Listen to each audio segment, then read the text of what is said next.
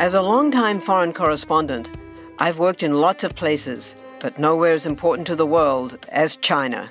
I'm Jane Perlez, former Beijing bureau chief for the New York Times. Join me on my new podcast, Face Off, US versus China, where I'll take you behind the scenes in the tumultuous US-China relationship. Find Face Off wherever you get your podcasts.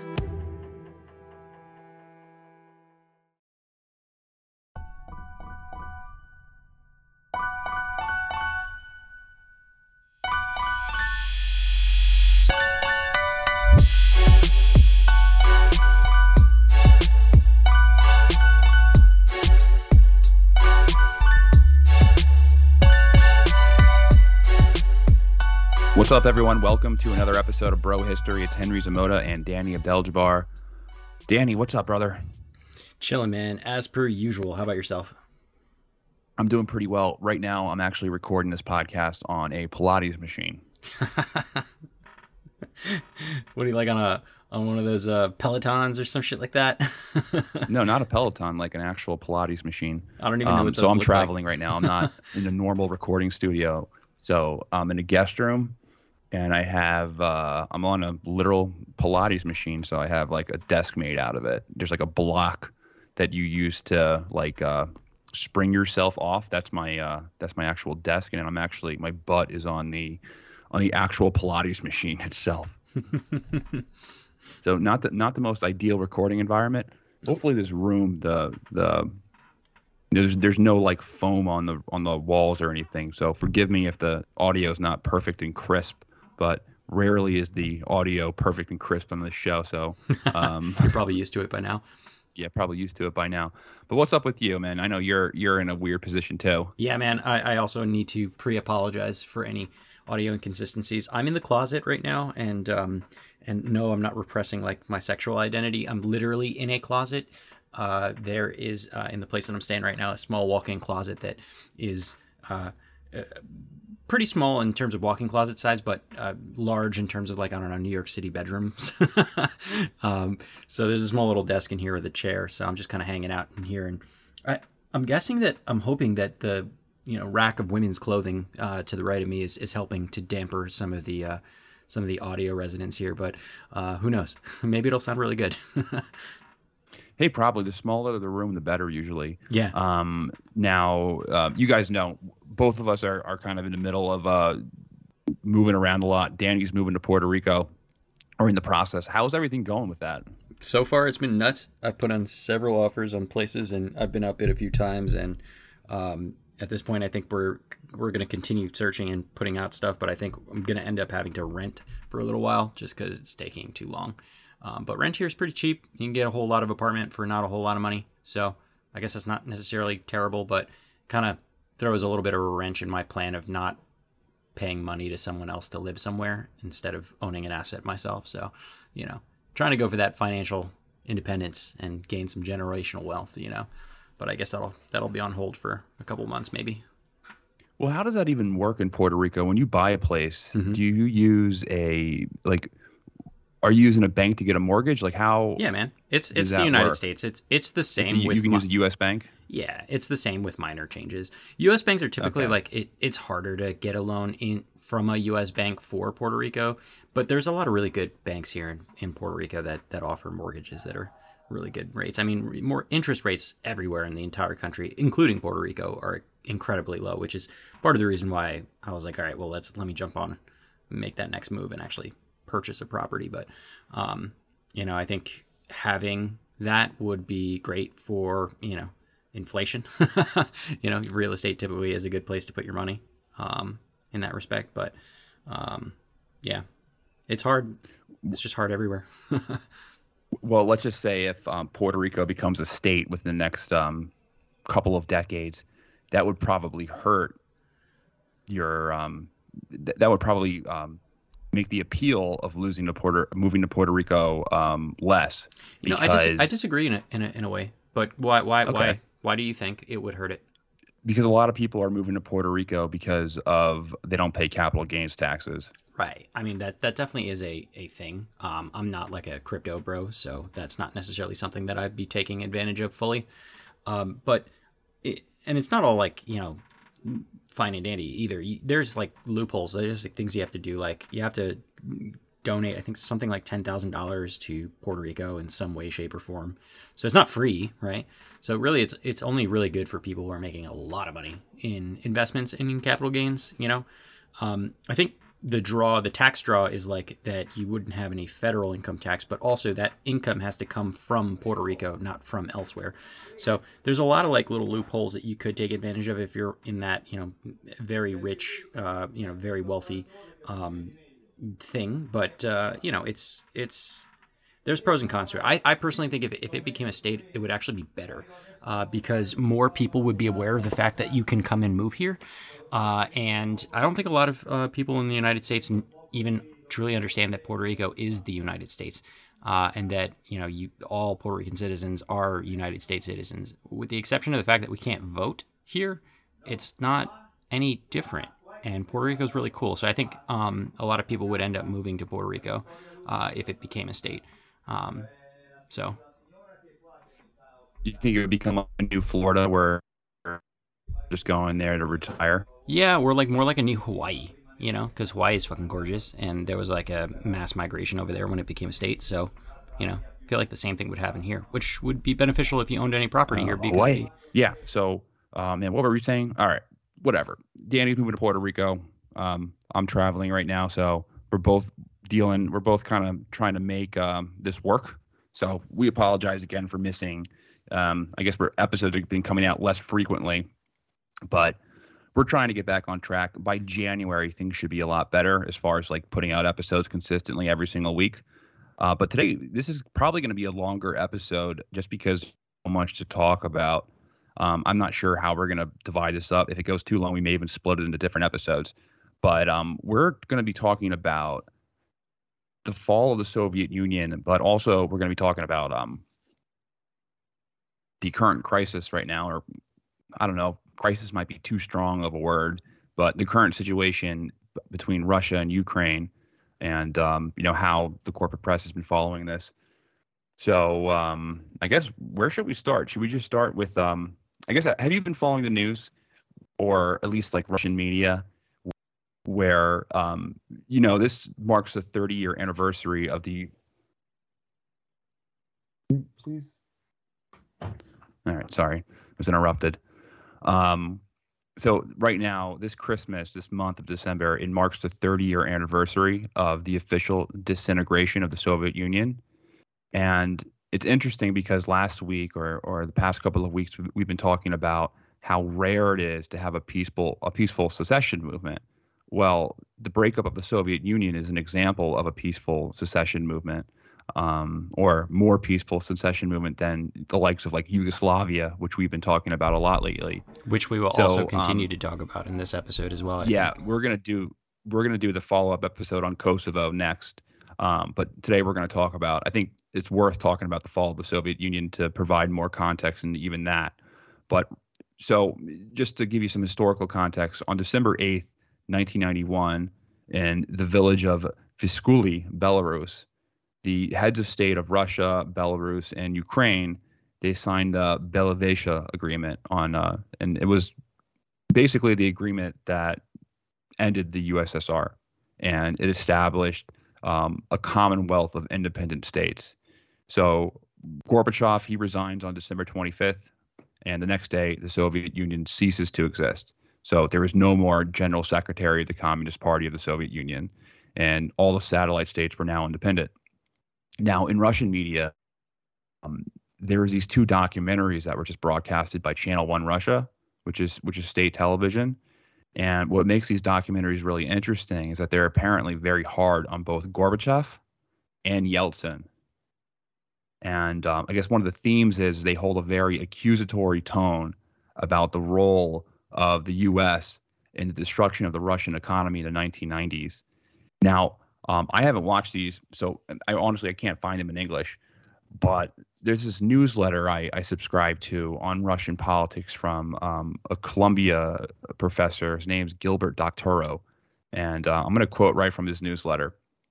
So the film Russia its most recent history, fine-tunes the long-existing attacks on former Soviet President Gorbachev for unforgivable naivety in the dealings with the United States and its Western allies as the Cold War wound down. The Red Army was withdrawn from East Germany and the Warsaw Pact countries, but Gorbachev did not consider reserving at least one base in each of these countries to ensure Russian security interests were respected, nor did he demand appropriate financial compensation for the withdrawal to provide housing and necessities to the troops arriving back in Russia. We are told that all this was achievable had Gorbachev done his job properly, defended Russia's legitimate interests, and not been content to bask in the warm reception he enjoyed in Western capitals and media. Nor did Gorbachev do anything to secure the civil rights of the large Russian minority populations of the Baltic states as they entered upon withdrawing from the Union when the West would surely have agreed. This sober and accurate critique of decision-making by the widely discredited Gorbachev is now matched by equally devastating criticism of Yeltsin for negotiating terms for the breakup of the USSR by which Russia did not use its leverage with the other Union republics. We are told that Yeltsin was drunk during much of the Belivosha meetings. If only he had kept a cool head, he could have demanded of Ukrainian President Kravchuk the secession of Crimea back to the Russian Federation, but his only interest was to achieve the dissolution as quickly as possible, and as so to take over state power from Gorbachev. So it's interesting. It's interesting. So it's interesting that it was it had this tone regarding Yeltsin, and I'll explain why. So here are some of the career highlights of Boris Yeltsin. So Boris Yeltsin was like a manic depression. He was manic depressive. He was a drunk. He was very corrupt. He was, he tried committing suicide a couple of times while president. He was a disaster in the 1990s. The transition from the Soviet economy to a market economy was highly mismanaged. There was hyperinflation. So Russians lost their savings in the great inflation of 1992 and 93, where all of Russian savings were wiped out. The nation's boundaries were pushed back to what they had been about 300 years earlier. And Russia was looted by oligarchs using state power to purchase entire state-run industries. And then, another note is as he also shelled the parliament back in 1993 during a coup. So back in 93, there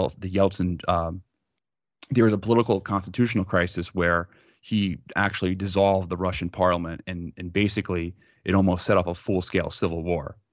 And, that's why there's no Duma. I mean, that's why there's a Duma in Russia, not a parliament in Russia, because they were dissolved. When you mean shelled, you don't mean like literally like put artillery shelled. They were shelled, and there was fighting, and hundreds of people were killed. So literally, they used artillery. Yeah, that's they fucking literally crazy. were using force. That's fucking crazy. I thought that was just like a figure of speech. He literally used artillery against the parliament. Yeah. So, holy shit. So all right. If you guys listen to Radio War Nerd, they do a 4-part series on the Yeltsin coup, and it's about 10 hours long with all the content they put out. They do a really good job, and the guy who kind of leads the conversation is Mark Ames, who was a reporter there. Like, he was on site reporting on the Yeltsin coup in 93. So I would encourage you guys to listen to that, because he'll give the entire backstory about the oligarchs and how the hyperinflation in Russia. It's a really good podcast. But what makes the criticism so interesting of Yeltsin is that Putin, and this is Putin-aligned media who's releasing this documentary, they don't usually criticize Yeltsin in public, because it was Yeltsin who appointed Vladimir Putin as prime minister. And it was Yeltsin who resigned a year early from office, setting up Putin to be the incumbent president in the 2000 elections. So Putin worked for the mayor of St. Petersburg after being the head of the FSB. And after that mayor was voted out of office, he was brought in to work as Yeltsin's deputy chief of presidential staff. So Putin owes his political careers to the clique of oligarchs like Boris Berezovsky and Mikhail Khodorkovsky, who controlled Yeltsin. But at the same time, large segments of the Russian society, they were repulsed by Yeltsin. There was like if you read about Russia in the early 90s, there was this period of like self-loathing in Russia. The Soviet Union had collapsed. Russia was now a third world country. They had this kind of vulgar president as head of state. He was so unpopular that Yeltsin couldn't endorse Putin because of how unpopular he was. Well, why don't we like unpack this a little bit and go over like the actual fall of the Soviet Union? Maybe that will help to like see why Gorbachev was portrayed so negatively. Yeah. So first and foremost, Gorbachev kind of has a mixed reception historically. A lot of it is negative. Some of it is positive, though. I think, it's kind of a mixed bag, but I think it definitely is an accomplishment that the breakup of the Soviet Union was largely peaceful. I think that's almost a miraculous event. I mean, I would imagine if you asked somebody in the 1950s if the Soviet Union would just break up without some ugly, bitter civil war, there would be no way that they would be able to believe that. Yeah, I mean that's totally the that's the exception, not the rule. I mean, there's been way more breakups that have been bloody than not. So I'd agree with that. Yeah, don't get me wrong. There was some force that was used, especially in Lithuania, but it was largely peaceful compared to what it could have been. But to Russians, Gorbachev could have put them in a better position after the breakup. And to a lot of others, he was just another communist hack. And, the reasons why the Soviet Union fell, I mean, I think the fundamental causes of the fall of the Soviet Union are pretty well understood. The elimination of markets led to mass misallocation of the resources through centralized investment. But according to popular history, we have these catalysts that kind of define the fall of the Soviet Union in the 1980s, and the big catalyst that nail the coffin to the Soviet Union are things like the war in Afghanistan, which was a disaster. 15,000 troops died in the war in Afghanistan. A lot of people use the American military buildup under Ronald Reagan and the Strategic Defense Initiative, and also the Democratic Solidarity Movement in Poland and Pope John Paul II. So basically, the Soviets were defeated by the Pope, Ronald Reagan, and Rambo. But to go back, just I think what I had mentioned before are kind of like the popular culture type, pop history type reasons why the Soviet Union fell. And I think there's definitely, or at least what were the catalyst of why they fell in the 1980s and not in the 1970s. And I think there's definitely truth to some of these. But I think you need to put the blame on the reforms that Gorbachev made when he came to power. So his most famous reforms were the perestroika, which were the market reforms, and the glasnost, which were basically like government transparency reforms. People like to say the Soviet Union fell because the people started to see the standard of living of people in the West. And that was what caused a lot of the internal strife in the satellite states, because the propaganda before it had portrayed the West as having an inferior standard of living. And then when people saw their television sets and they saw the standard of living was actually higher than in the Soviet Union, that's what caused a lot of resentment. But I mean, that's what people say. Now, something interesting that Gorbachev did when he first became head of the Communist Party was to enforce a prohibition on alcohol. So I actually have this this quote from Yuri Maltsev, who was actually part of Gorbachev's member. He was part of Gorbachev's senior economics team. So this is like an entire article that he had released he had published about the fall of Gorbachev and a lot of his economic reforms that kind of ended up bad or ended up really further harming the Soviet economy. So I'm going to quote him right here. Gorbachev's original theory was that the socialist system was in good working order, but the people, the cogs in the communist machine, had taken to laziness and drunkenness and were accumulating dishonest income in violation of socialist ethics. His first reform was a call for restructuring of people's thinking. The anti-alcohol campaign began right away. Party bosses sternly announced that they didn't want any drunks in their country. Their enforcers began a concentrated effort to discover anyone with a smell of alcohol on their breath and haul them into the police station. When the police stations became overcrowded, it became routine practice to drive thousands of people about 15 miles out of town and drop them in the cold and dark. Nearly every night, you could see armies of so-called drunks walking miles back to town in the middle of the winter. Over 90% of the liquor stores were closed. The party bosses did not anticipate what happened next. Sugar, flour, aftershave, and window cleaner immediately disappeared from the shelves. Using these products, the production of moonshine increased by about 300% in 1 year. The predictable result was a heavy loss of life. From 13,000 to 25,000 people died from drinking poisonous homemade alcohol. Many more died standing in lines for 5 hours to get a little bit of alcohol liquor that was left.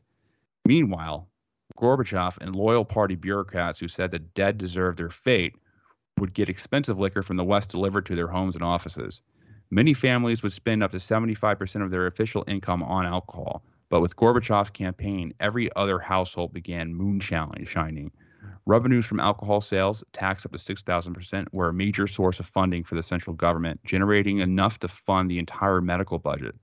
The campaign ended when the government realized it was costing too much. The government's budget began to lose 25 to 30 billion rupees every year.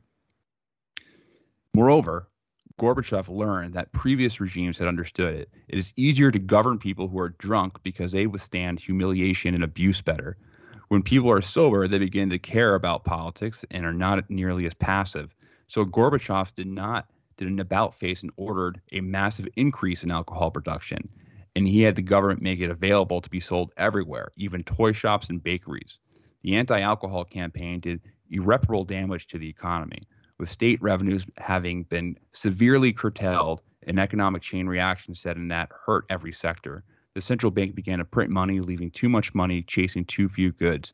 Consumers used to get enough to survive from state stores, but now new disposable income saved from not buying alcohol was spent on goods. The end result was a massive shortages. And to correct for the deficit, services were drastically cut, even while Gorbachev restricted private alternatives. So that's interesting.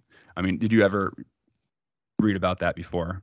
The alcohol prohibition in 1980s. I actually didn't know about that, and I think it's pretty funny that just the idea that you could prevent Russians from drinking sounds absolutely ridiculous. No disrespect to Russians or anything like that, but I don't think they're necessarily known for their sobriety. So I don't know what the fuck was going through their heads when they thought, hey, this might be a good idea. Let's let's go ahead and stop drinking, and it's just kind of ridiculous in general, from like a freedom perspective. But even more interesting, I think, as you pointed out in this article, is just how much like irreparable damage it caused to the economy at large, and frankly, how many people died because they were all making like moonshine and shit. It's just so weird. It's like, it feels like the war on drugs here or whatever. It's just stupid. But yeah, it just forced everything into black markets. Well, what's interesting though, if you want to compare it to the prohibition that took place in the United States, I mean, there was a lot of black markets that were created, and it also led to just very violent gang wars or mafia wars. Like, think about the most violent or the most violent years for police in this country were the years during Prohibition. Like, I think that's where you have the most amount of police fatalities is during the years of Prohibition. So, I mean, they had something to go by. I mean, they had a case study in place with the American Prohibition. So it's surprising that they would do that, especially, like you said, Russians are not known for their sobriety. Right, and I don't want to paint them as like total drunks or anything like that, but they enjoy a culture of It's drinking. fair. You can right? paint Russians as drunks. You know, like no, I mean they enjoy a culture of drinking, right? And I think that's it could be negative, but also it could just be a thing, right? And it when you're governing a people, you have to consider what the culture is like, right? You can't run completely counter to it, otherwise there's going to be some problems. So yeah, there's that. So back to sorry guys, I don't know how we're going to edit this, but if this is edited, and we're having, of course, internet issues, but hopefully we can put something together. So where I was leaving, where I left off with the alcohol reforms. So then there was this campaign against dishonest income. So people making money outside the system. So of course, just talking about the alcohol prohibition, massive black markets were created. Well, there were already massive black markets in the Soviet Union. There was a parallel economy that was going on. Now, in the Soviet Union, they cracked down on things like, so some examples would be like selling your homegrown vegetables, or renting out a room in your home, or just any goods that were produced outside the state. Those were What kind of homegrown that was all vegetables, black Henry? market. Yeah. Selling that So homegrown. Yeah, the homegrown vegetables, homesteading. Yeah. That's like how you build an economy. Like, we just live in a plot of land, and we grow some carrots and some potatoes, and we just live on the earth. But like people who are, that was considered black market. That's funny. Material or items or goods. Contraband. So now the reason why these black markets were forming in the Soviet Union is because the official economy didn't produce enough stuff. So everyone was required to engage in some form of unofficial economic activity. So to make sure that all goods were, produced legally, there was a system of applying certifications to all goods to prove that whatever they were selling was market approved ahead of time. But these certificates, they ended up just being dished out through bribery. So I'm going to read through this article again. The most visible result of the campaign against dishonest income were an increase in bribes and a reshuffling of power in favor of the bureaucratic-led mafia. Soviet bureaucrats were always pleased when new laws were passed because it gave them a chance to extract even more bribes. It was especially helpful when the punishment for violating the law were severe. It provided an opportunity to scare people. People in higher positions could use information to control underlings or even to leapfrog to higher positions.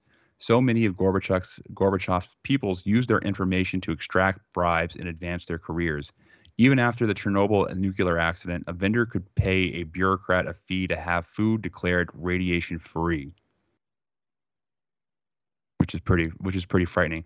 So this bribery system, it sets up the future mafia state of the 1990s. The people who were often going to jail were going to jail because they didn't bribe the right people, or there was some type of personal vendetta against them.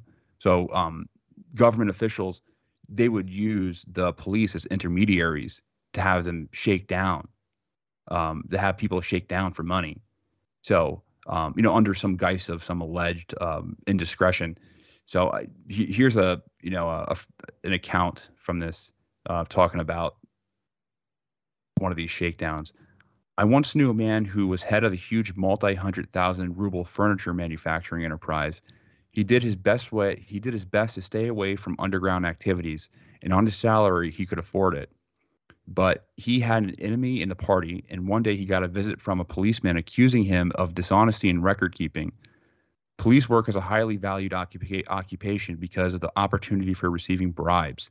Instead of paying the appropriate bribe, the man maintained his innocence. Then a team of 6 accountants came into his office and combed through his records over a period of weeks. Finally, they found a 34 ruble mistake, which they said was a deliberate dishonesty. After a hearing, the state attorney threatened the man with 8 years in prison. His own attorney, whom he had to bribe, told him the best solution was to pay 15,000 rubles, divided among the prosecutors, the bureaucrats, and the judge, so the affair could end. The man finally gave in and paid the bribe. Still, the judge punished him for his prior in transit by giving him 1 year suspended sentence. All of this for 34 rubles? Yeah. Well, it was just more of a. That sounds like a rounding error. Yeah, it was more of just a hit job. Yeah, no, totally. Someone didn't like him, so they just used that as an excuse to shake him down and so ridiculous and ruin his career in life. Now, another initiative from Gorbachev was the favor of labor discipline. So he was forcing people to show up on time, work harder, and they had to put an end to this almost immediately because it was just so antagonizing. Like, imagine if there was like a reform in the U.S. like you have to go to work harder. And people who don't work hard and who are lazy are going to be cast. They're going to be yelled at in public. Yeah, that'll go over real well. Want to learn how you can make smarter decisions with your money? Well, I've got the podcast for you. I'm Sean Piles, and I host NerdWallet's Smart Money Podcast. On our show, we help listeners like you make the most of your finances. I sit down with NerdWallet's team of nerds, personal finance experts in credit cards, banking, investing, and more. We answer your real-world money questions and break down the latest personal finance news. The nerds will give you the clarity you need by cutting through the clutter and misinformation in today's world of personal finance. We don't promote get-rich-quick schemes or hype unrealistic side hustles. Instead, we offer practical knowledge that you can apply in your everyday life. You'll learn about strategies to help you build your wealth, invest wisely, shop for financial products, and plan for major life events. And you'll walk away with the confidence you need to ensure that your money is always working as hard as you are. So turn to the nerds to answer your real-world money questions and get insights that can help you make the smartest financial decisions for your life. Listen to NerdWallet's Smart Money Podcast wherever you get your podcasts. You can spend less time staying in the know about all things gaming and get more time to actually play the games you love with the IGN Daily Update podcast. All you need is a few minutes to hear the latest from IGN on the world of video games, movies, and television with news, previews, and reviews. You'll hear everything from Comic-Con coverage to the huge Diablo 4 launch. So listen and subscribe to the IGN Daily Update wherever you get your podcasts. That's the IGN Daily Update, wherever you get your podcasts. So, with these reforms not being successful, Gorbachev, he starts to agree to market reforms. And what's interesting is that Gorbachev and communist officials, and kind of like how China too, they used in the case of Gorbachev, they used quotes from Marx and Lenin to support market reforms, to support a more open economy. And, the first effort in creating this new market was to enact these huge budget cuts. So what he did is he fired 60,000 bureaucrats from the central operations of the ministries. But what happens after this is kind of ridiculous. They set up this new these mega enterprises to substitute for these ministries. And I'm going to quote from this again. A study I did for these new enterprises at the time showed they hired 720,000 people. Most of them just fired bureaucrats, but with a generous 35% salary increase. So Gorbachev's cuts actually represented a 20% increase in the managerial sector of the Soviet state, which was exactly the point of the move.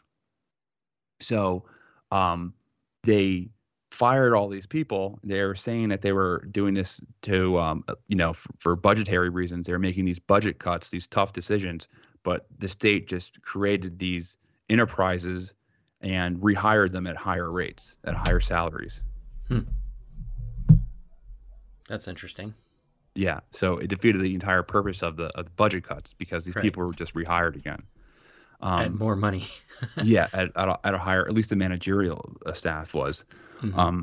So then they started to allow pseudo private ownership, but in fact, these newly created cooperatives became just an organized mafia in themselves, and they their main purpose was extracting and paying out bribes at an unprecedented rate. So I'm going to read from this again. As soon as a person started a business, the fire department would arrive to close everything down and wait for bribes. A person could sue the fire department, but he would have to pay bribe to the judge. In the Soviet Union, people learned that it is better to pay bribes directly. Thus, Gorbachev's new market was an inauthentic one. It piled new regulations and ministries on top of the old, and never allowed private property and real buying and selling. A young man from a peasant family I knew had heard that market activity was legal and decided to raise a pig to sell in the market. For 6 months, this hopeful entrepreneur devoted his time and money for caring for it and feeding it, hoping he would earn twice his money back by selling it. Never was a man so happy as when he took the pig to market one morning. That night, I found him drunk and depressed. He was not a drinker, so I asked him what happened. When he arrived at the market, a health inspector immediately chopped off a third of the pig. The inspector said he was looking for worms. Then the police came and picked the best part of it and left without saying even thank you. He had to pay bribes to the officials in charge of the markets to get a space to sell what was left, and he had to sell the meat at state prices. By the end of the day, he earned barely enough to buy one bottle of vodka, which he had just finished drinking. This was Gorbachev's new market in a nutshell. So, these market reforms were accompanied by just an extremely high level of corruption, and it's a trend that even increases in the 90s after the official fall of the Soviet Union. By 1990, the Soviet industry was pretty much broken down and it was outdated, and it was rusting away, and the Kremlin could no longer maintain the Soviet welfare state. Because the Soviet welfare state, it had free medicine, free education, it had holidays, it had vacation spas, it had it had early pensions, and it had a lot of military spending as well. Sounds especially a lot like Yugoslavia. The war in Afghanistan. Yeah, but what really nails the last, or probably the biggest cause, at least to the breakup of the satellite states, is just nationalism. Nationalism is what brought down the Soviet Empire. So just how nationalism is what divided Yugoslavia into 7 countries. Gorbachev let these nations go because Russia just couldn't. It wasn't worth maintaining them anymore. Now, this all leads to a coup. So in August of 1991, 8 high-ranking Soviet officials, they placed Gorbachev under house arrest, and they took control of the government for about days. The coup later, but during this time, Gorbachev was putting the final touches on a new union treaty that would give even greater independence to the Soviet states, because earlier Lithuania had already declared its independence in 1990, and a lot more Soviet states were following suit. So later, all these Soviet states later on, they secede from the Soviet Union. And this is where it gets into the modern conflict, the modern situation between Russia and Ukraine. As the Soviet Union started to implode, George H.W. Bush, he told Gorbachev during the Malta summit in December of 1989 that the U.S. would not take advantage of the revolutions in Eastern Europe to harm Soviet interest. Basically, as everyone was witnessing the fall of the Soviet Empire, George H.W. Bush went to Gorbachev and said, hey, we're not going to spike the football. We're not going to meddle in the breakup of the country, of the Soviet Union. We're not going to put Russia in a compromised situation. And then in January 31st of 1990, and I have this written down, so Hans Dietrich Genscher, so he's a German chancellor, who he comes out and says in a speech that an expansion of NATO territory to the east, in other words, closer to the borders of the Soviet Union, was not going to happen.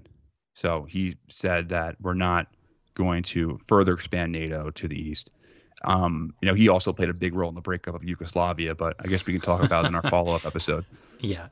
Now, you can also add to this. So according to these declassified documents, Secretary of State James Baker, he assured Gorbachev that NATO would not expand. He said, he quotes, 1 inch. east of Germany. So this was 30 years ago. And that was Russia's red line 30 years ago, East Germany. So Germany.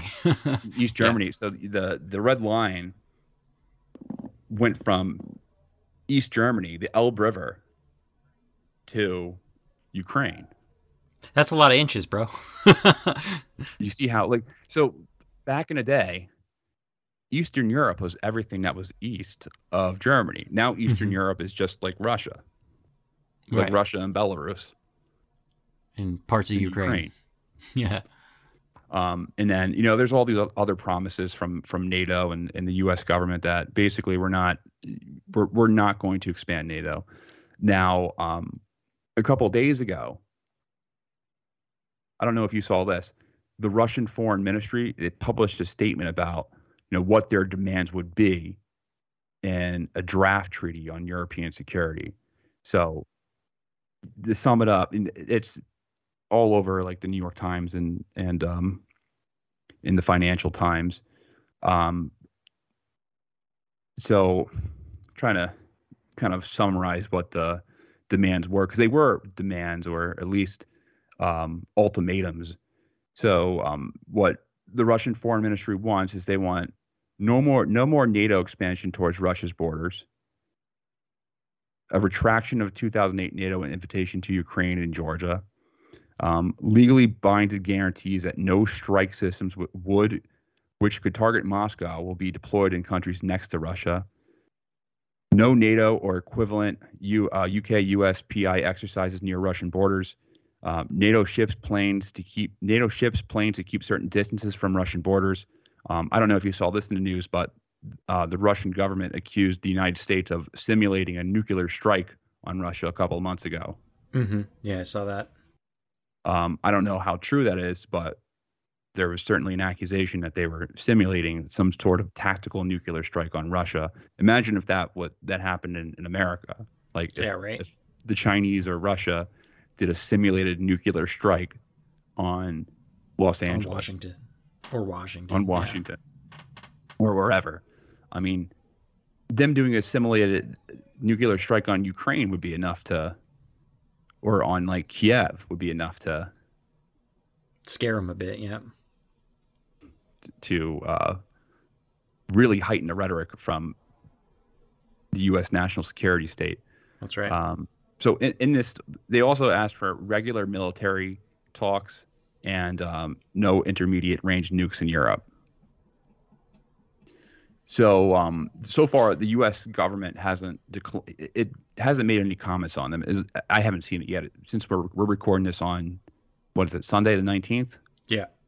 So as of right now, I don't think they made a comment on it, but NATO has. So Jens Stoltenberg, who's the Secretary General of NATO, she came out and flatly just rejected the Russian demands. She came out and said they were unacceptable. And also frontline NATO member states in the Baltics, like Lithuania, they reflexively vetoed any talks with Russia on these matters. The corporate press is kind of analyzing this in the context of the current situation in Ukraine. And, they assume that if the Russians receive kind of no satisfaction on their demands, that they're going to use this to justify an invasion, which, that's right.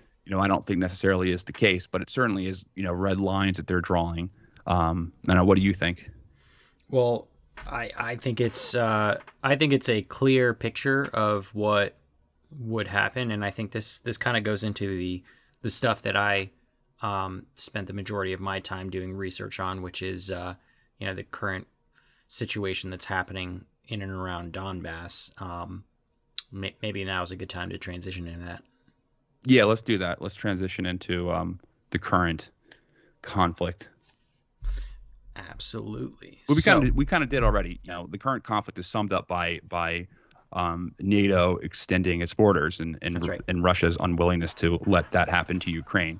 Right. It's one of the reasons why I think it's in Russia's interest, or at least the government's interest, to make Ukraine a very hostile place, to foster ethnic division, but also, I mean, it's a legitimate security concern. Like, why is NATO? Well, what is the reason for NATO in the first place? I mean, that's like what their main position is. But it's interesting though when you talk to Vladimir Putin, and I think he's just kind of a cool cucumber.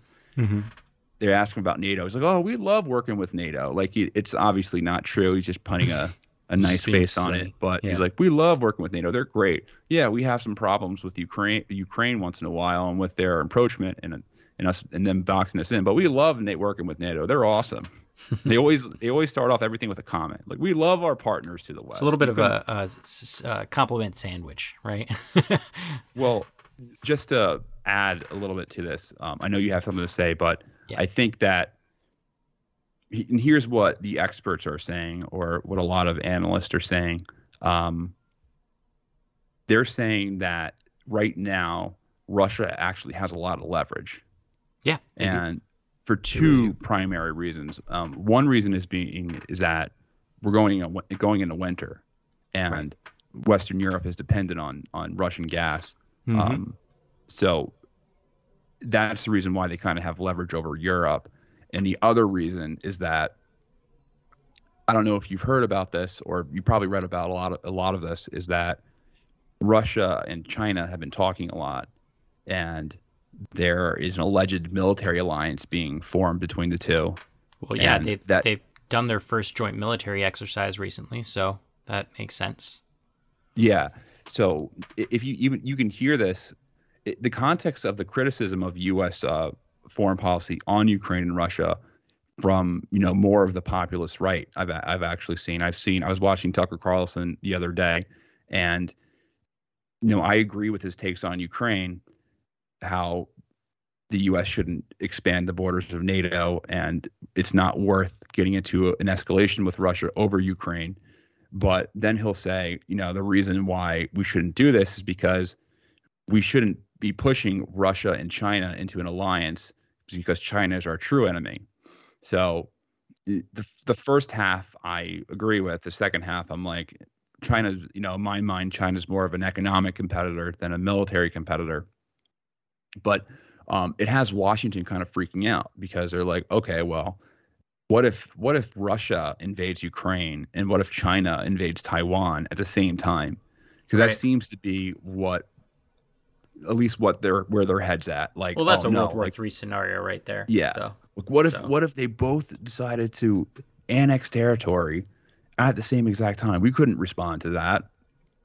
I don't think that's going to happen in the slightest. I think I don't think so either. Either situation will happen, but I don't think China's going to invade Taiwan, and if they do, I don't think it's going to go down the way that they want it to.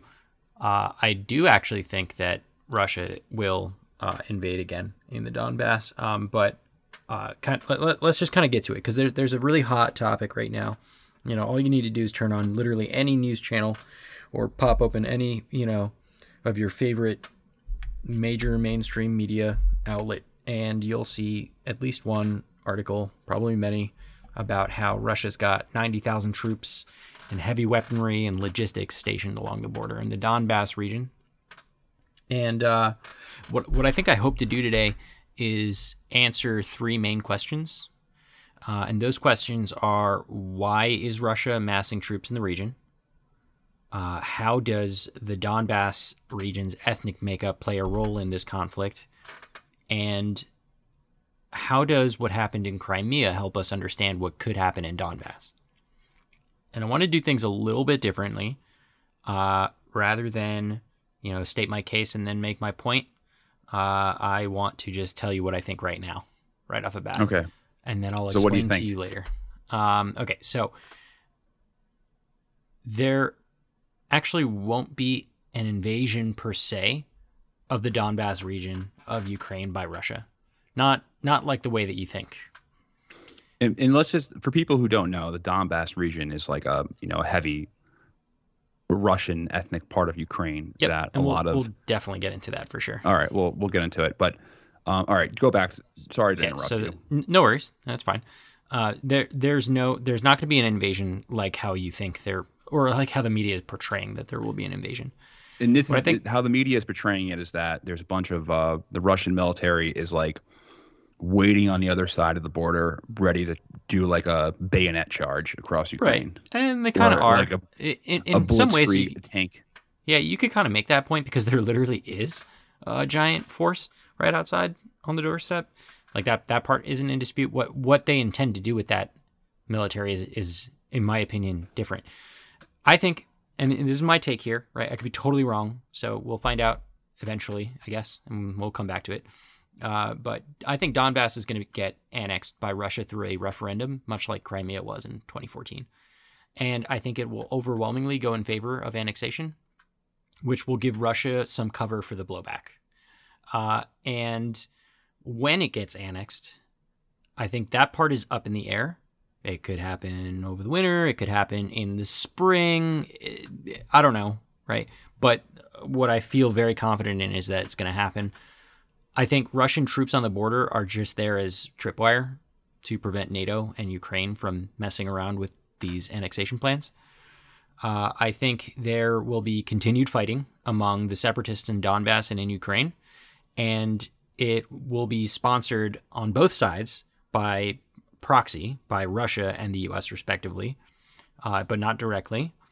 And I think they'll still have plenty of opportunities for ceasefires, which will be agreed to and then broken several times before the eventual annexation. I think Donbass ethnic ties to Russia will definitely play a part in this shift. As you pointed out, they are very Russian in culture and in ethnicity and linguistically. However, I think Russia will manufacture, and arguably has already been manufacturing, the appropriate conditions by which an annexation can occur. I think Russia's going to get hit with more economic sanctions by the US and others. I think the EU is going to pussy out on similar sanctions because they need Russian gas. And I think Ukraine will still not be joining NATO anytime soon, but you'll hear a lot about it and increased support for it across the Western media. And that's what I think is going to happen. Well, it's interesting because Biden came out and said that it's not worth fighting over Ukraine. Like, he just said it. Biden's also strangely on the right side of the political spectrum for this shit here. I think he's doing this particular part right, and everyone's beating him with a stick. Like, well, how could you? Why would you leave Ukraine out like this? It's weird when they're actually like speaking soberly. And people want to attack him from the left. I don't think that Biden wants to deal. Biden wants to be a domestic president. He doesn't want to deal with these foreign policies, foreign policy stuff. And nobody wants to get into this shit. Here's the thing with the Biden presidency, or just Biden in general. He has been wrong so much. Yeah. He's made every mistake that you possibly could make in his long political career, that he's been burnt so much by experience that he understands that this is a lose-lose situation. Yep. And I think he made a similar type of concession in Afghanistan. That's right. Where when he was actually moving forward with the withdrawal plans, the corporate press was bloodthirsty, like they're kind of bloodthirsty with Ukraine and Russia. Mm-hmm. They were attacking him, and they were saying, hey, like, how do you do, like, how can you leave the Afghan, these poor women in the hands of the Taliban? And he's like, no, we're leaving. Now, I mean, the plans to execute it are a different story, but he did kind of stay on gear as far as withdrawing. Yeah. And he was kind of like that with Ukraine as well, because usually presidents will come out and give some vague promise. Like, Blinken was giving these vague promises about the security of Ukraine. Ironclad is the buzzword. And I'm pretty sure that the word ironclad was used to talk about Taiwan as well. Where Blinken came out as like, our commitment to Taiwan is ironclad. Right. He said the same thing. Our commitment to Ukraine is ironclad. But in reality, it's I don't think it is. I think that it's more just like, all right, situational. You guys did it. Mm-hmm. We're going to give some economic sanctions to hold face. But meanwhile, the corporate press is going to attack them from the right and be like, oh, you guys can't. You are destroying American credibility, right? Yeah. That will be That will be the they'll get attacked from every way. But I feel attacked from anything. They'll get attacked from like liberal internationalists Yeah. who are invested in the political situation there. He'll be attacked from the kind of the neoconservative or the corporate or the mainstream right. If you listen to Sean Hannity, it's so interesting listening to Sean Hannity and Tucker Carlson back to back because they have completely different narratives on Ukraine. Like Tucker's narrative is like, this is stupid, which I think is the right one. And then Sean Hannity's narrative, it will be like, oh, Biden is rejecting, is weak, and the world sees it as weak because of the Democrats. Basically the same talking points from the Bush era, which is just, it's very interesting to watch this as a case study of like the two splits of the American right going on right now. Yeah. But I'm going too much off course. Let me ask you this. What do you think the motivation of Russia annexing Donbass would be? Because what I've been reading is that Donbass is not really a place that would give Russia that much of a strategic advantage because the Donbass doesn't, like, unlike Crimea has the base. And the main reason why Russia annexed Crimea, or there was an interest in there was always an interest in annexing Crimea or bringing that back to Russia, is because Crimea had been part of Russia for most of its history. That's why Crimea's population was mostly Russian speaking. I think about 80% of the population was Russian speaking. They had voted to be Crimea was transferred from Russia to Ukraine by Khrushchev. And it was largely a political move because he was Ukrainian. So there was always this kind of feeling in Russia that, hey, this was actually stolen from us for these political reasons, that this was always part of Russia.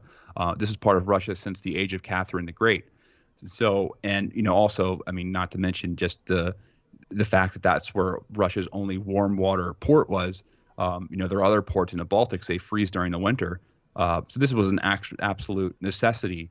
If Russia lost this base, they would go back to like not even a regional power anymore. They would go back to a third world country. So for the Russian state to survive, that was an absolute must to take back Crimea and to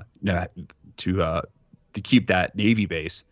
Now, the Donbass, on the other hand, what I've been reading is that there's really not that much of a reason, or there's a lot of negatives or cons to taking back or taking Donbass, because there's a aging population there that would have to get on the pension plan. There are it would bog the Russians down. Those are the main reasons why Moscow or the Kremlin wouldn't want it. But I'm curious to hear what you've been reading and what you've been saying, if you think that they are, or that they would try to annex the Donbass. Look, I think you said a lot of really good things, and I also think that some of the points that you pointed out are valid. Also, some of the points that you pointed out are just, talking points that, Russians or, Russian people who are favorable to Russia would say. I think the primary reason why I believe that they'll invade Donbass is because the patterns that they've laid in other places like Crimea, very particularly, and in a very similar manner, also South Ossetia in Georgia, which is to this day still occupied. So I think first I want to answer some of those questions that I brought up first. I think a lot. I took a stab out there and I said exactly what I think first, but I want to tell you why. So the first question I wanted to answer is, like, why is Russia amassing troops in the region? And this has to do directly with your question here, on why would they want to take Donbass. And I think officially Putin is claiming that this is nothing but a snap military exercise, whatever that means. And I think you could probably guess that such an exercise has a cost associated with it, right? You don't just move shit tons of like human beings and equipment across the country and stack them all in one place, and it's not free, right? So when you consider Russia's current economical and political climate in Russia, like there has to be a really good reason for them to want to do this. Otherwise, this exercise is an epic waste of time and money for the Russian Federation. So just that alone, you don't move that much troops to one area. It's just It's incredibly costly. It would be bad. It would be really bad politically for them, you know? So there has to be a reason, right? And I think there's a really good reason, or at least there appears to be a good reason. But understand that reason, you have to get, two things. And the first thing is the ongoing conflict of the separatist groups in the Donbass region of Ukraine against the federal government of Ukraine. And the second thing, which we kind of already talked about a little bit, is how Russia responds to NATO expansion, which I think is super important to this. So I want to first talk about the conflict in Donbass, just to give some context. We have to go back to 2014 to give some background on this, but we've already done a few episodes on Ukraine and some of the issues related to this in the past, so you can listen to those for like in-depth detail, but here's a quick recap of what went down. So there's two major events in 2014 that basically sparked a war in the Donbass region of Ukraine. And the first one was the 2014 Ukrainian Revolution, and the second one was the Euromaidan movement. And this was all going on at the same time, by the way, as the Crimean independence referendum, which they when they officially annexed Crimea to Russia. So needless to say, a lot of shit was going down in East and South Ukraine at this time.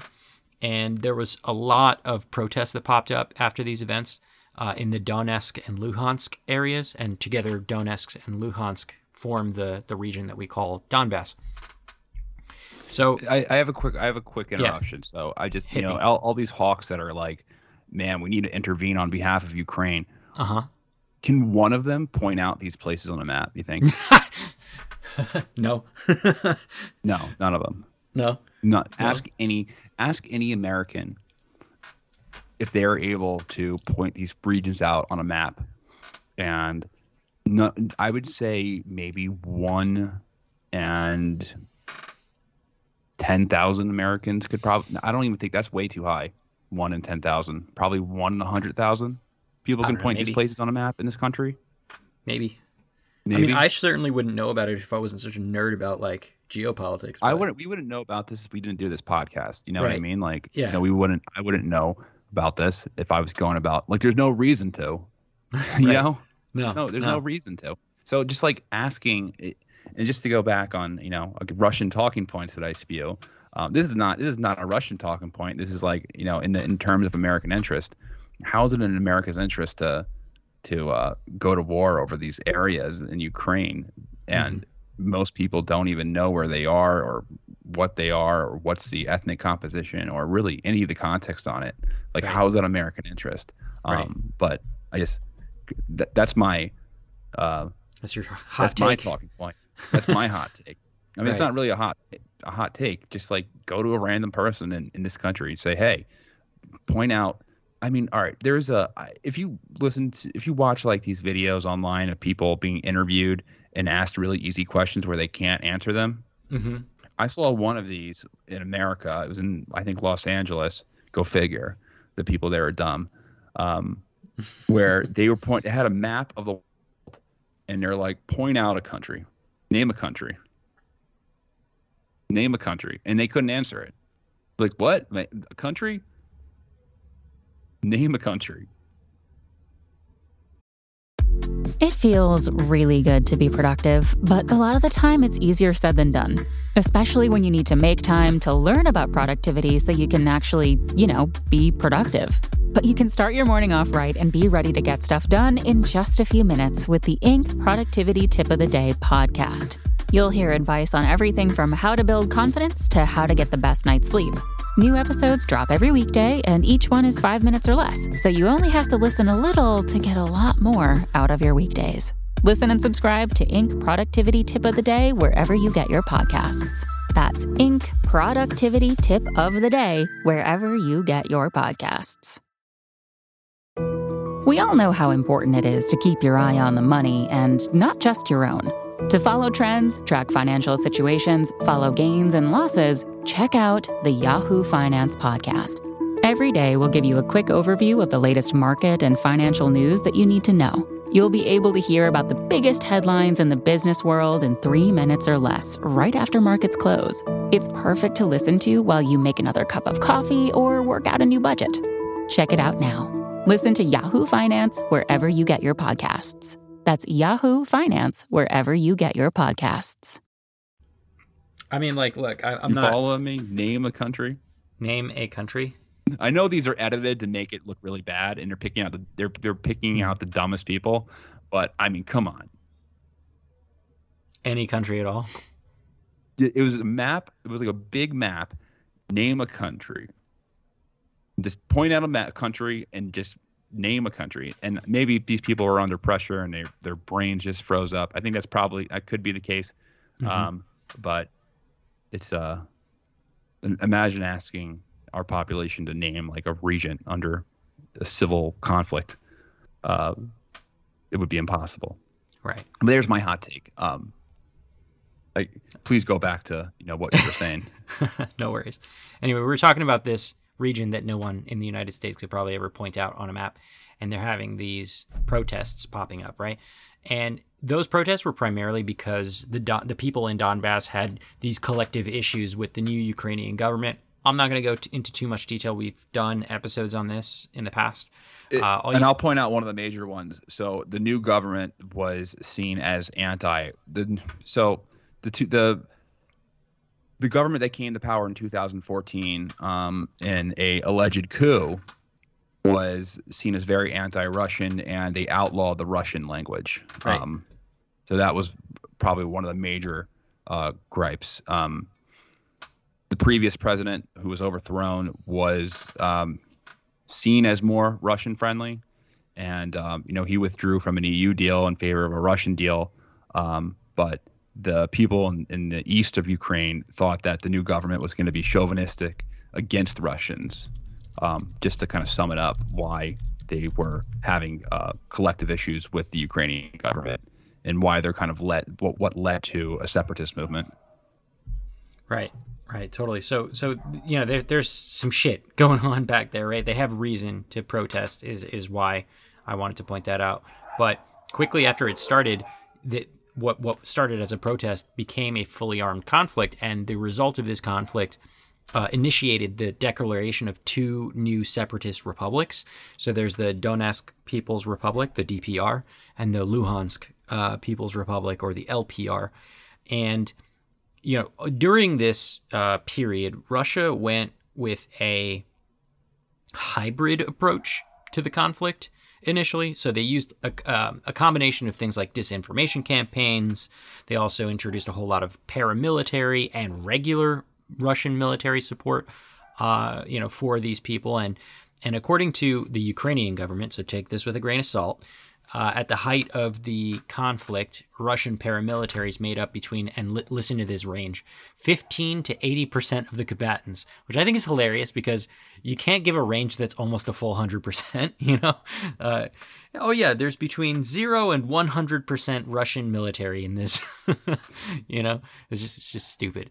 But honestly, even if they're on the high end, right, and it was 80% combatants that were Russian paramilitary, I don't think that's a ding against Russia, because Ukraine's military sucks, and they also had to use mercenaries too. So, nobody's playing with their regular, team members. They're on second and third string quarterbacks here, Anyway, so Ukraine responds to this involvement and to this creation of these new republics, and they launch a massive counteroffensive against pro-Russian forces from 2014 until about 2018, and arguably that's still kind of going on in pockets here and there. By the late summer of 2014, though, Ukraine had been able to take back a ton of the territory that they initially lost, and they were super close to controlling the border of Russia. But that's when Russia ditched its hybrid approach and just straight up invaded Donbass. And they called it a humanitarian convoy. I'm using air quotes here. And that they were, quote, forced to defend the Russian-speaking communities in Donbass. I think what's ironic about this is that this humanitarian convoy included heavy artillery and major shelling, which is super humane. So the big criticism here against Russia and this humanitarian justification of its involvement in the conflict is that it's that their offensive extended beyond the areas that were originally controlled by these pro-Russian forces. So as an example, there was border crossings by Russian troops that happened in the southeastern part of Donetsk near, and I'm gonna ruin this, Novozovsk, southeast Donetsk. And that wasn't originally controlled by the pro-Russian forces. So, the idea is if they were truly defending just these like separatist groups and the Russian-speaking peoples, what are they doing in the other region, in the other areas? But this is where you start hearing the term stealth invasion get thrown around. Do you remember that term? A lot of Democrats were using this during the time. A lot of mainstream media was saying that Russia was stealth invading. Do you remember that? Yeah, stealth invasion. I remember that term. Right. So, but I mean, it's so like eye rolly, but at the same time, it does have some merits. When you consider what actually happened. But as a result of that invasion, like no matter which way you slice it, the DPR and the LPR got back a lot of the territory that they lost to that Ukrainian offensive. And we're, kind of going back and forth here. So what ends up happening is we get to a point where third parties, different countries are attempting to stop the violence because it was very bloody and very violent. And then that brings us to the Minsk Protocol. So the Minsk Protocol, it's called Minsk Protocol because they had it in Minsk, Belarus. But it was brokered by a couple people. So there was the Trilateral Contact Group on Ukraine, which consisted of Ukraine, Russia, and the Organization for Security and Cooperation in Europe, or the OSCE. And then there was mediation by leaders in France and Germany. And so the agreement was signed by the Trilateral Contact Group and the heads of the Donetsk People Republic and the Luhansk People Republic without recognizing any official status of those two separatist groups. Now, it obviously aimed to implement an immediate ceasefire, but that failed, and there was more fighting. And then they had to go back to the drawing board again, and then they did Minsk II. Minsk II also failed. But everyone agrees that one should be the basis for any future resolutions to this particular conflict. Just to give you some context here, since the start of that conflict, there's been 29 ceasefires, but none of them have actually done any good and stopped the violence. So that's kind of like the background of the conflict itself. And another one of these questions that I wanted to answer, mostly for myself, is like how the ethnic component comes in, because as you pointed out, and we will talk in some detail about Crimea today, but you were saying that, in the Crimean situation, that they were ethnically Russian, or at least culturally or similar. They, historically Russian, so on and so forth. So like what does the ethnic makeup of the Donbass people have to do with this particular conflict? And it does have something to do with it. And we've talked in prior episodes about the idea that there are two Ukraines. So there's East Ukraine and West Ukraine, with that primary distinction being linguistic, and there's obviously some slight cultural differences there as well. But at the same time, we've also talked about the idea of a triune people. And it's an idea that Ukrainians, Belarusians, and Russians are all the same kind of people. They're all the same thing. And this is actually something that Putin is a big proponent of, actually. So the triune people argument kind of hurts Putin's stance of, defending Russian people in Ukraine. Because if they're all the same triune people, where is the strong delineation between Russians in Ukraine coming from? They're all the same thing. So according to the triune argument, Russia would be defending triune people in Ukraine from triune people in Ukraine, which doesn't really make a ton of sense. Yeah, you're talking about Eastern Slavics, basically. The three types of Slavs. Western, Eastern, Southern Slavs. Eastern Slavs are the ones. Southern Slavs are the ones in the Balkans. Mm-hmm. Western Slavs are the ones like in Czechoslovakia, who might Dick Cheney in the mm-hmm. Czech Republic. Poland, those areas, and in the East. And these are all Ukrainians, Russians, and Belarusians mm-hmm. are Eastern Slavs. And, I guess the foundations of the Russian state, or the first, I don't want to say Russian state, but Slavic state, mm-hmm. that, eventually kind of morphs into other Slavic states, such as Russia, are the Kievan Rus. Right. Which starts in Kiev, which starts on the Dnieper River. Mm-hmm. And, mm-hmm. But, I mean, we actually did an episode on that as well. We did. Yeah, we did. And I think it's just weird that on the one hand, Putin and Russia on the whole thinks that they are both all the same people, but also, conveniently uses the argument that they need to defend Russians in Ukraine as if there's something different, So I don't think that those arguments hold water. And I'm going to talk about this a lot, and I have talked about this a lot. Borders are definitely bullshit all over the world, especially in places like these. But I think what is real is geopolitical interests. And it doesn't strike me at all that Russia, their initial invasion of the Donbass, was a defense of Russian people, but rather that it was a defense of Russian geopolitical interests. Which brings me to my next question that you asked me, which is, why would Russia want to, annex Donbass or, invade Donbass? I think the first obvious point, that you didn't really bring up here is that Donbass is dominated by heavy industry, so coal mining and metallurgy. The region takes its name from an abbreviation of the term Donets Coal Basin. So that's where Donbass comes from, right? And so Donbass is actually one of the largest coal reserves in Ukraine, and they have estimated reserves of 6 billion tons of coal. So there's that, right? That is a valuable, albeit antiquated, source of energy, right? So there's already a vested interest there, at least an economic one.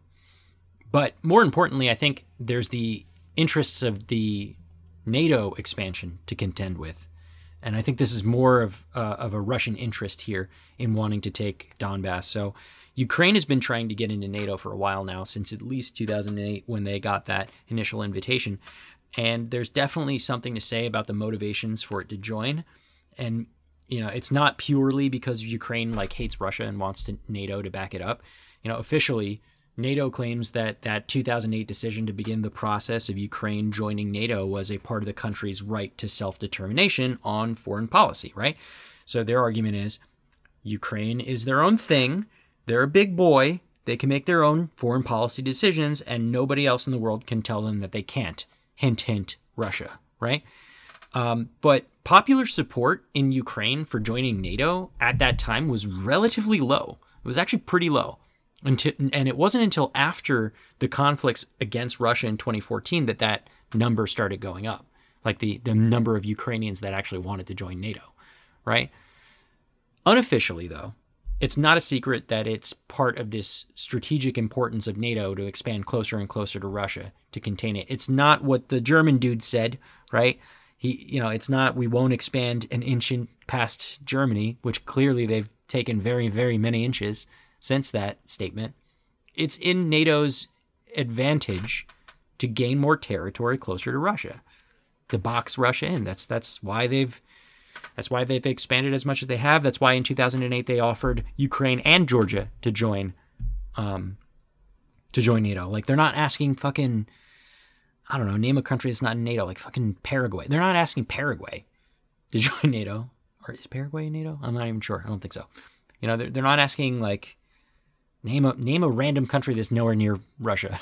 They might be, I don't know, like a NATO friendly country or whatever. I'm not actually sure either. It doesn't really matter though. You get what I'm saying though, right? In South America, it doesn't really matter. You get what I'm saying. They're not expanding away from Russia. They're expanding towards Russia, right? So unofficially, there is a strong evidence that's out there. It's just clear that NATO wants to expand closer to Russia because it's of strategic importance. So it's not hard to imagine that there is some level of outside influence on the part of NATO on Ukraine's motivation to join. And therefore, you have to think what came first? Did Ukraine want to join NATO, or did NATO, try to convince Ukraine to join?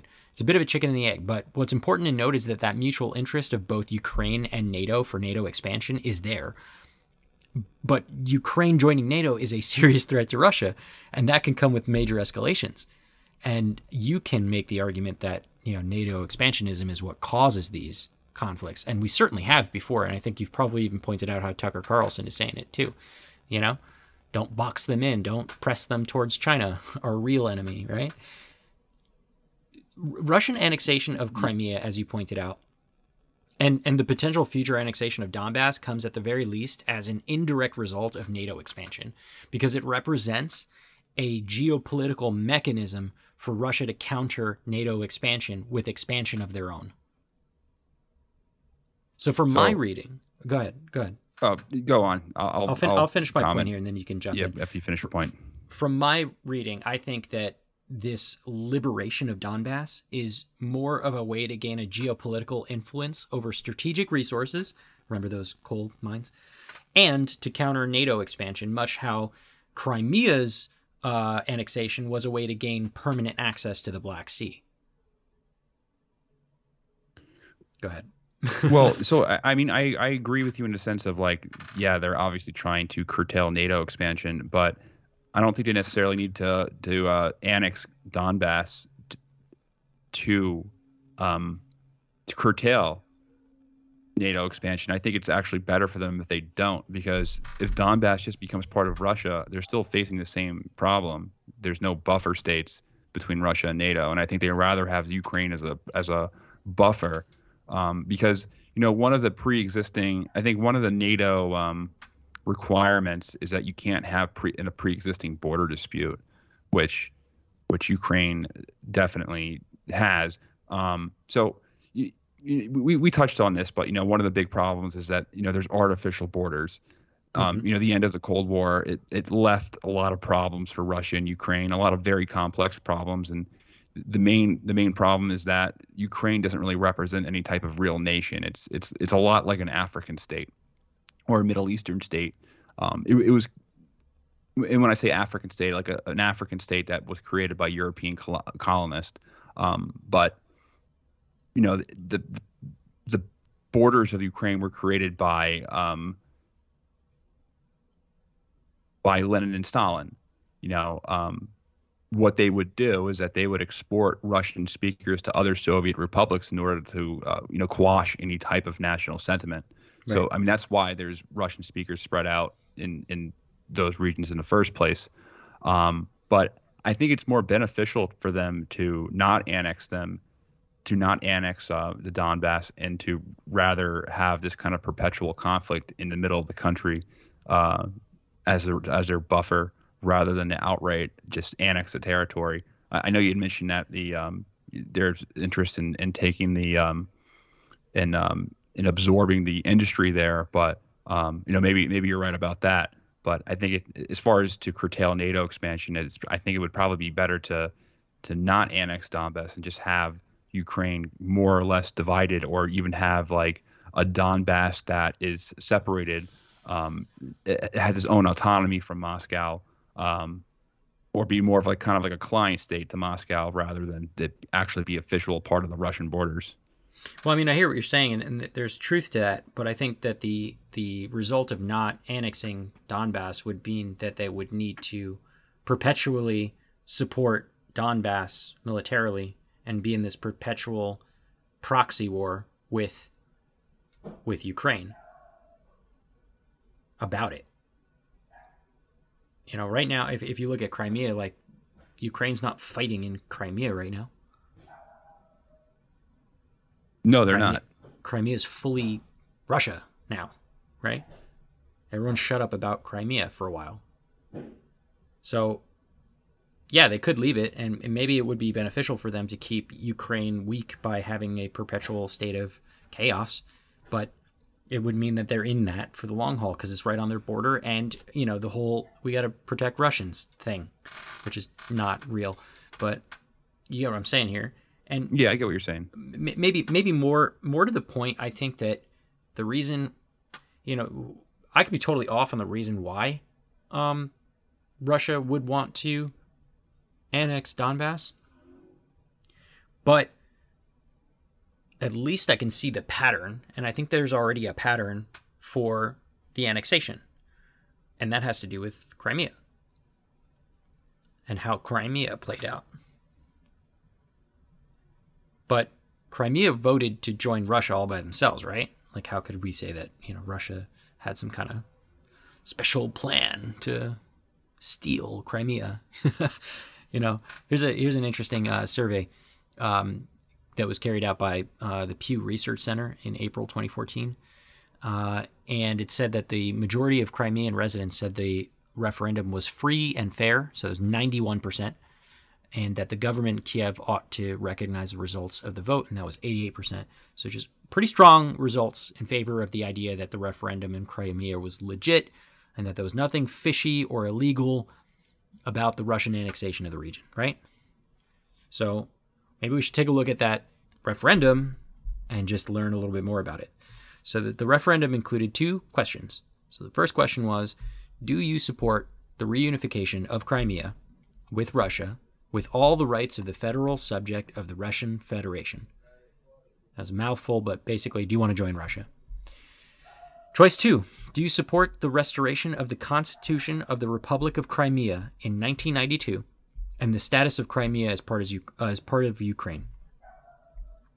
And so people of Crimea and the city of Sevastopol, respectively, they treated them separately. They were presented these 2 options, and here's how the votes shook out. So in Crimea, the autonomous republic, 96.77% said join Russia. 2.51% said go back to 1992 Constitution, and then there was like almost a 1% invalid vote, and there was an overall 83% voter turnout. In Sevastopol, it's pretty similar. So join Russia was 95.6%, restore 92 Constitution was 3.37%, invalid votes was just a little over 1%, voter turnout was 89%. Seems like a landslide win for joining Russia, right? Well, and it does. It absolutely does, right? But for whatever reason, I've never been able to, it's never sat well with me, and I didn't understand why until I started looking into it. And I think initially what doesn't sit well with me is how one-sided the results are. You know, we've joked on the show a lot about how dictators around the world enjoy election wins in the high 80s and 90s. And it's easy to make fun of it because of how clearly bullshit those results are. And that's not necessarily the case here, but maybe it's Lukashenko won, 70% or 80% in the last election? Yeah, exactly. And like Assad won with a ridiculous number too. Assad won with like 98% of his last election. Exactly. And it's just like kind of a joke, right? And it might just be a result of my like cynicism, but I generally find it hard to believe that millions of people can agree so strongly with such a high percentage about almost anything, right? And that skepticism rises for me when you consider that what those people are trying to agree on are huge geopolitical changes that involve major regional powers. Now, I'm not gonna make this a big conspiracy, right? I'm not gonna peddle the idea that, you know, that the people of Crimea were somehow like coerced into voting for joining Russia because they had the military base there. And I'm also not going to go down the fake votes rabbit hole, even though there was some legit issues. I definitely think there are some things to think about for this referendum that personally make me feel uncomfortable. And I think the one big criticism of the referendum was the choices themselves. So the referendum's choices didn't include keeping the status quo of the 1998 Constitution of the Autonomous Republic of Crimea. So basically a semi-autonomous state of Ukraine. They offered the 92 Constitution of Crimea. And it's a slightly different choice, but it's different because the 92 Constitution didn't initially affirm Crimea as part of Ukraine. They had to do that in an amendment like a day later. It's a small detail, but legally speaking, and a lot of people that are smarter than me have pointed out that both choices could have resulted in a Crimean independence from Ukraine anyway, right? And this includes commentators from New York Times, the Kiev Post, Fox News, many others, right? But let's pull this back a bit, because let's say we can ignore that for a second, right? We ignore the criticism for a moment that the choices were crafted in a sneaky way so that everyone has to choose to go to Russia, right? And, you know, we'd also have to look past, you know, that like gut feeling that how the fuck could 95% of people all agree to join Russia, right? That seems weird, but we'd have to ignore it. We'd have to agree on all those points. There's still an issue that doesn't get resolved in this situation, and that's Ukraine's right to self-determination. So organizing and holding the referendum on Crimea's annexation was illegal under the Constitution of Ukraine. According to the 96 Constitution of Ukraine, any of the territorial changes in Ukraine can only be approved by a referendum where all of the citizens of Ukraine are allowed to vote, which means that every Ukrainian, not just the Crimeans, would have to vote on Crimea leaving. Does that sound kind of familiar to you? It does. Right. So it sounds like Yugoslavia. Exactly. So we talked about this exact issue. So in Yugoslavia... Yeah, go on. Bring up the point. I know exactly where you're going at. It sounds exactly like the breakup of Yugoslavia in the early 90s. 100%, right? So Yugoslavia is a thing. It's a country comprised of several regions and peoples in the Balkans. There were many ethnic groups there, many factions. There were tensions among those groups, but in large part, the people of Yugoslavia and the international community, specifically the U.S., wanted Yugoslavia to continue to be a thing. And then shit goes a bit sideways after the Soviet Union collapses. International opinions change, ethnic tensions rise, yada, yada. Breakup of the Yugoslavian, the Balkans begins.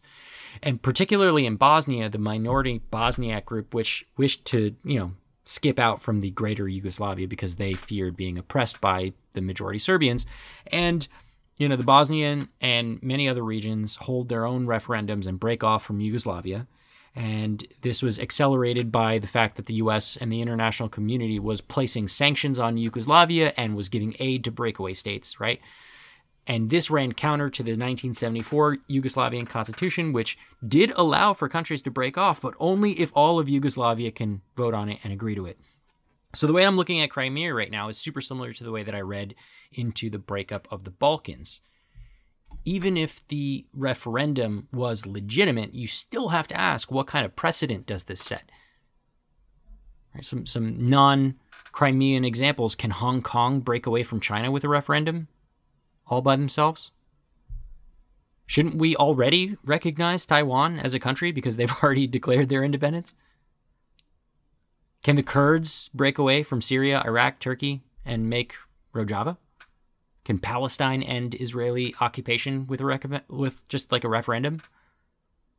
Can Puerto Rico gain its independence through such a referendum? Can Texas or California secede with a referendum? I can go on and on with these examples. Man. Yeah, I get what you're saying. There's a large gray area, and there's no consistency or precedent when it comes to creating new nation states, and there's no precedent set by international law.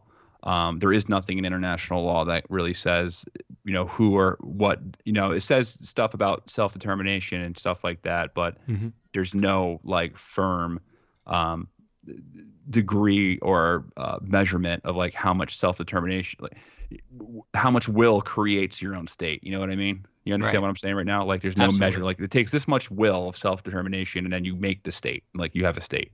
That's right. It's on a case-by-case basis, and it's usually just decided by your regional neighbors of what they're willing to tolerate. 100%. And obviously I have empathy for people, right? And I personally think that, again, these national borders are largely bullshit, and they're drawn without respect to the people that are living within them. And that goes without saying. That goes without saying, I think, for even most Americans. I think most Americans are under the opinion that, hey, anyone has the right to self-determination. If you want to break up and become your own country and govern your own way, or if you feel like you're being marginalized, then you have the right to create your own country if there's a will. But and some groups have very legit reasons to want to break away, right? And it's worth listening to them about it. But the thing that's kind of hard about this is that this is the status quo. It's the game that we all tacitly agree to play. And because we play this game, we have to consider the rules that we set up. And this all gets more complicated when you can consider that foreign involvement of these, frankly, superpowers, right? Which brings me back to Donbass. Could they hold a referendum and just break away like Crimea? And it seems like this is likely going to be a result because a lot of the foundations have been laid out for this outcome. What's important to note here is that if this happens, it won't truly be or solely be because the people of Donbass want to become part of Russia, because, as we've pointed out many times, with limited exceptions like the breakup of the Soviet Union, what gives a separatist moment the ability to exist, unfortunately, comes down to the regional powers and their interests. When Yugoslavia broke up, it wasn't because the Bosniaks had a heart-to-heart with the Serbians, right? They fought a bloody war, and the international community backed Bosnia, and that's why we have a Bosnia and Herzegovina today. So, as I've outlined, there's already a bloody war going on in the Donbass region. The question of the outcome of Donbass separatist movements comes down to two major regional powers. That's NATO and Russia. Russia already has 90,000 troops on the border. And while I genuinely believe that there won't be an all-out invasion of the Donbass by Russian forces, I still see it as a symbolic show of support for that inevitable annexation. From my perspective, the existence of those troops is just military tripwire. So it's a way for Russia to make Ukraine and NATO think twice about any major offensives while they go back to a kind of hybrid approach in Donbass. It's a reminder, I think, of the last time in Ukraine that, Ukraine tried to do an offensive in Donbass because Russia wiped the floor with them and nobody came to their rescue, So I don't think a second stealth invasion is the goal here. I think the goal is to annex the region through a referendum. And I think the playbook looks like this. So you have to have a reason to annex the region. I pointed out a couple reasons. Maybe it's the coal. Maybe it's NATO expansion. Maybe it's some other thing that we don't know. Maybe Putin's just horny. I don't know. It doesn't matter. They have a reason. Then you play up the regional instability and dissent, in regions neighboring Russia. And then you start issuing Russian passports and citizenships to residents in that area, which, by the way, is happening. And then you have a military presence there, or you manufacture one with a snap military exercise to defend the Russians in the area. And the military acts as a military tripwire, preventing the host country from using force because they don't want to fuck with Russia. And then you use that crisis as a reason to have a referendum, right? It's really bad here. You guys should, maybe think about voting to leave. And then they will, because why would they want to stay? It's a fucking nightmare. And then you annex the region. Easy. Well, can I add something to your tripwire theory? So I said this in our last episode, but, the Ukrainian government is requesting U.S. troops to go to these areas. Right. Obviously, I think it's pretty apparent that U.S. troops would play the same role. Exactly. They would be tripwire. Right. It wouldn't be to fight. It would just be like, don't fuck around because you might end up hitting us. Meat shields. That's what a lot of they're meat shields. That's what a lot of U.S. troops are in the Middle East right now. They're tripwire. That's right. And we have to ask ourselves whether or not we want to involve ourselves in that. Right? Do I want to put, my son or daughter or brother, cousin, whatever, in the line of fire?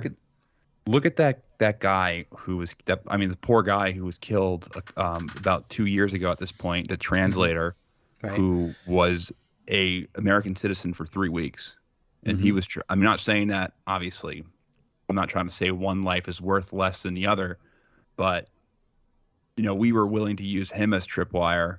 And, that there's a guy in a base in Iraq who was killed, who was a translator, and he was given American citizenship for 3 weeks, and he was killed in a bombing. No one really knows who the bombing was from, but the U.S. government blamed Shia militias on it, and that was enough for them to launch pretty much a full-scale kind of barrage against Shia militias in Iraq, which eventually leads up to a large protest at the embassy, at the U.S. embassy in Iraq, which leads to the death of Soleimani. Which is actually interesting because people who are working for Trump were coming out and they were criticizing. Maybe we'll leave this for another day, but Trump people were coming out and saying that Netanyahu he deceived Trump into doing that and all this stuff. But maybe we can save that for another time. We'll get it too off point. But the exact words were Netanyahu was willing to sacrifice as many American lives as it took to kill Soleimani. It's kind of fucked up, It's it's kind of a legit and very well used tactic, right? To have the meat shielding. Look, I think again, going back to Crimea, like this, all of the things that are happening in Donbass have already happened in Crimea. They already had that naval base, which was super important for them. It was a warm water base. After the fall of the Soviet Union, there was a treaty with Ukraine that allowed them to keep the Black Sea Fleet there, and had something like 15,000 personnel there while they were leasing the base in Sevastopol. I think they had a contract for that to go until 2042 too. And then since 2008, and the Russian Black Fleet, like the Black Sea Fleet, has been pretty busy. They, in the same year, during the war with Georgia, which I'll talk more about in a second, they staged blockades in the Black Sea using Sevastopol's port. The Russian Navy was engaged with Vietnam, Syria, and Venezuela, and Libya for logistics and repair services in their ports, and they used Sevastopol as a spring-off point for that. They were a main source in supply routes for the Assad regime during the Syrian civil war. And after the Syrian civil war forced Russia to stop using the naval base in one of their ports in Tartus, Sevastopol became even more important, right? So there was obviously a reason why they want Crimea in their region. And then they played up the dissent, right? They used the events of the Euromaidan and the Ukrainian Revolution as a way to play at the pre-existing dissent that Crimeans had against the new Ukrainian government. They offered to support them politically and militarily, and through the presence of its base and obviously financially as well. And then as late as early 2014, Russia started giving them passports in Crimea. There's this process of passportization where you just start assigning citizenship to people in other countries strategically, because it gives you the ability to be like, hey, these are all, Russian. So we're just protecting them. We're just protecting our people. But they just became Russian. They just became Russian. not to say that their lives don't mean anything. You are Russian now. Again, just like you said, not to... Russian now.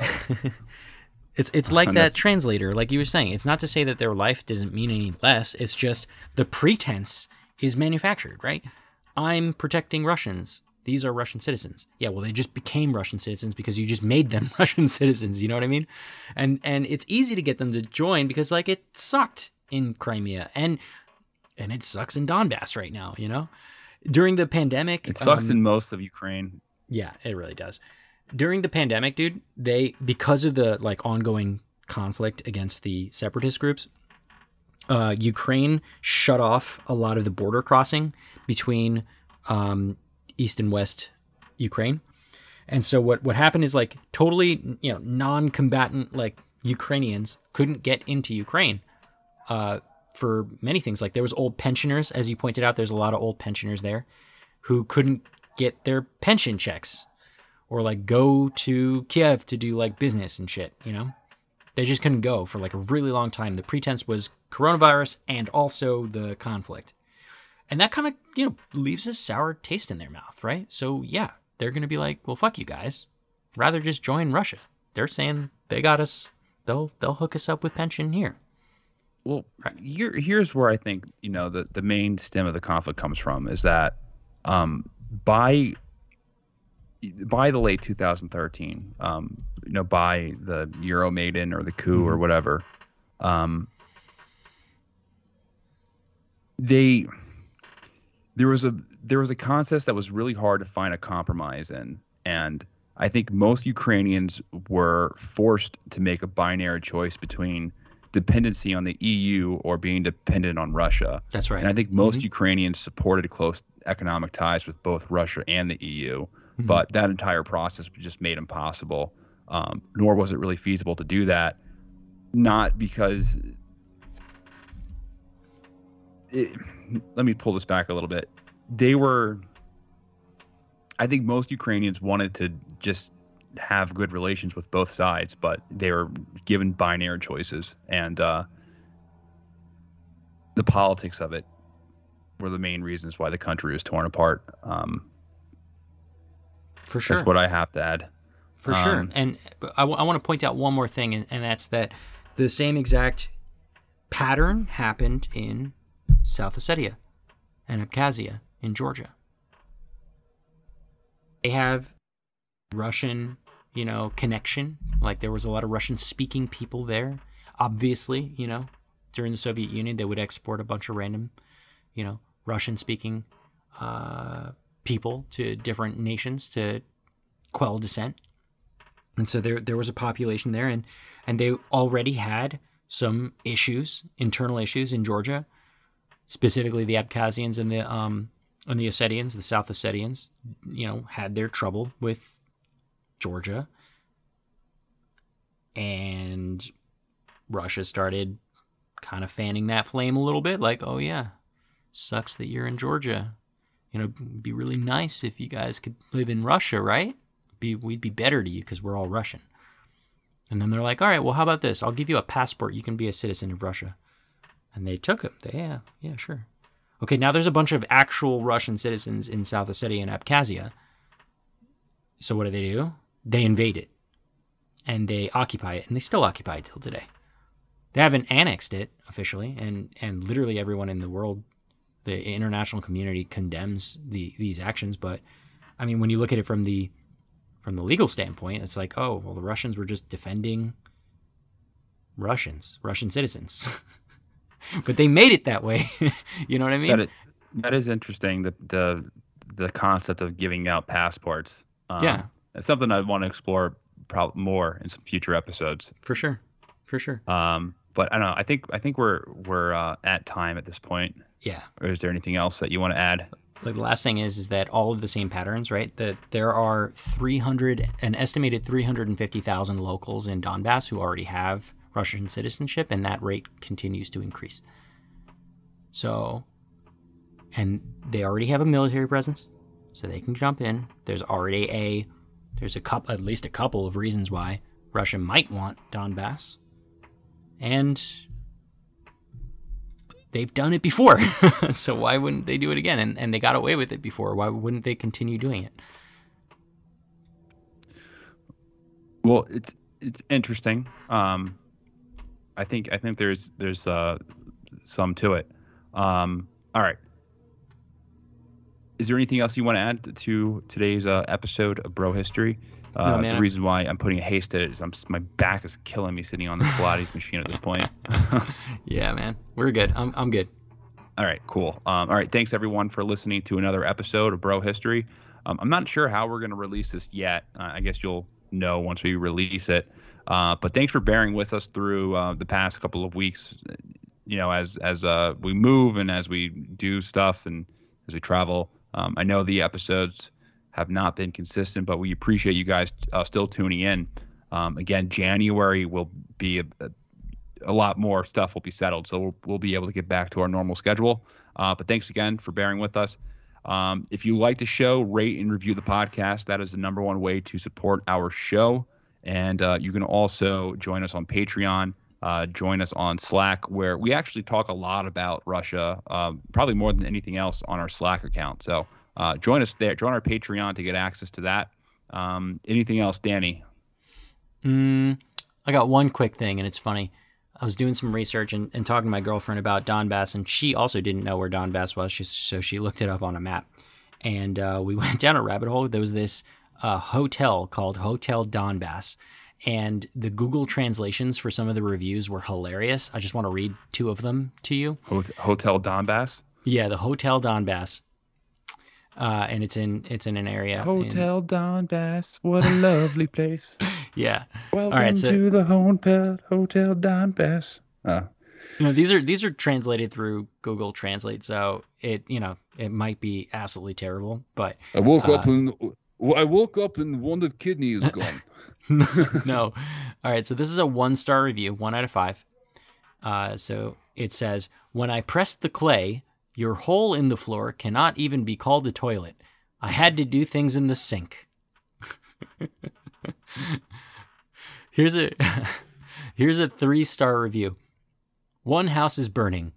That's it. 3 stars. So yeah, join the join the conversation. Review us. One house is burning. One house is burning. 1 star. All right. Thanks everyone. And peace. Peace.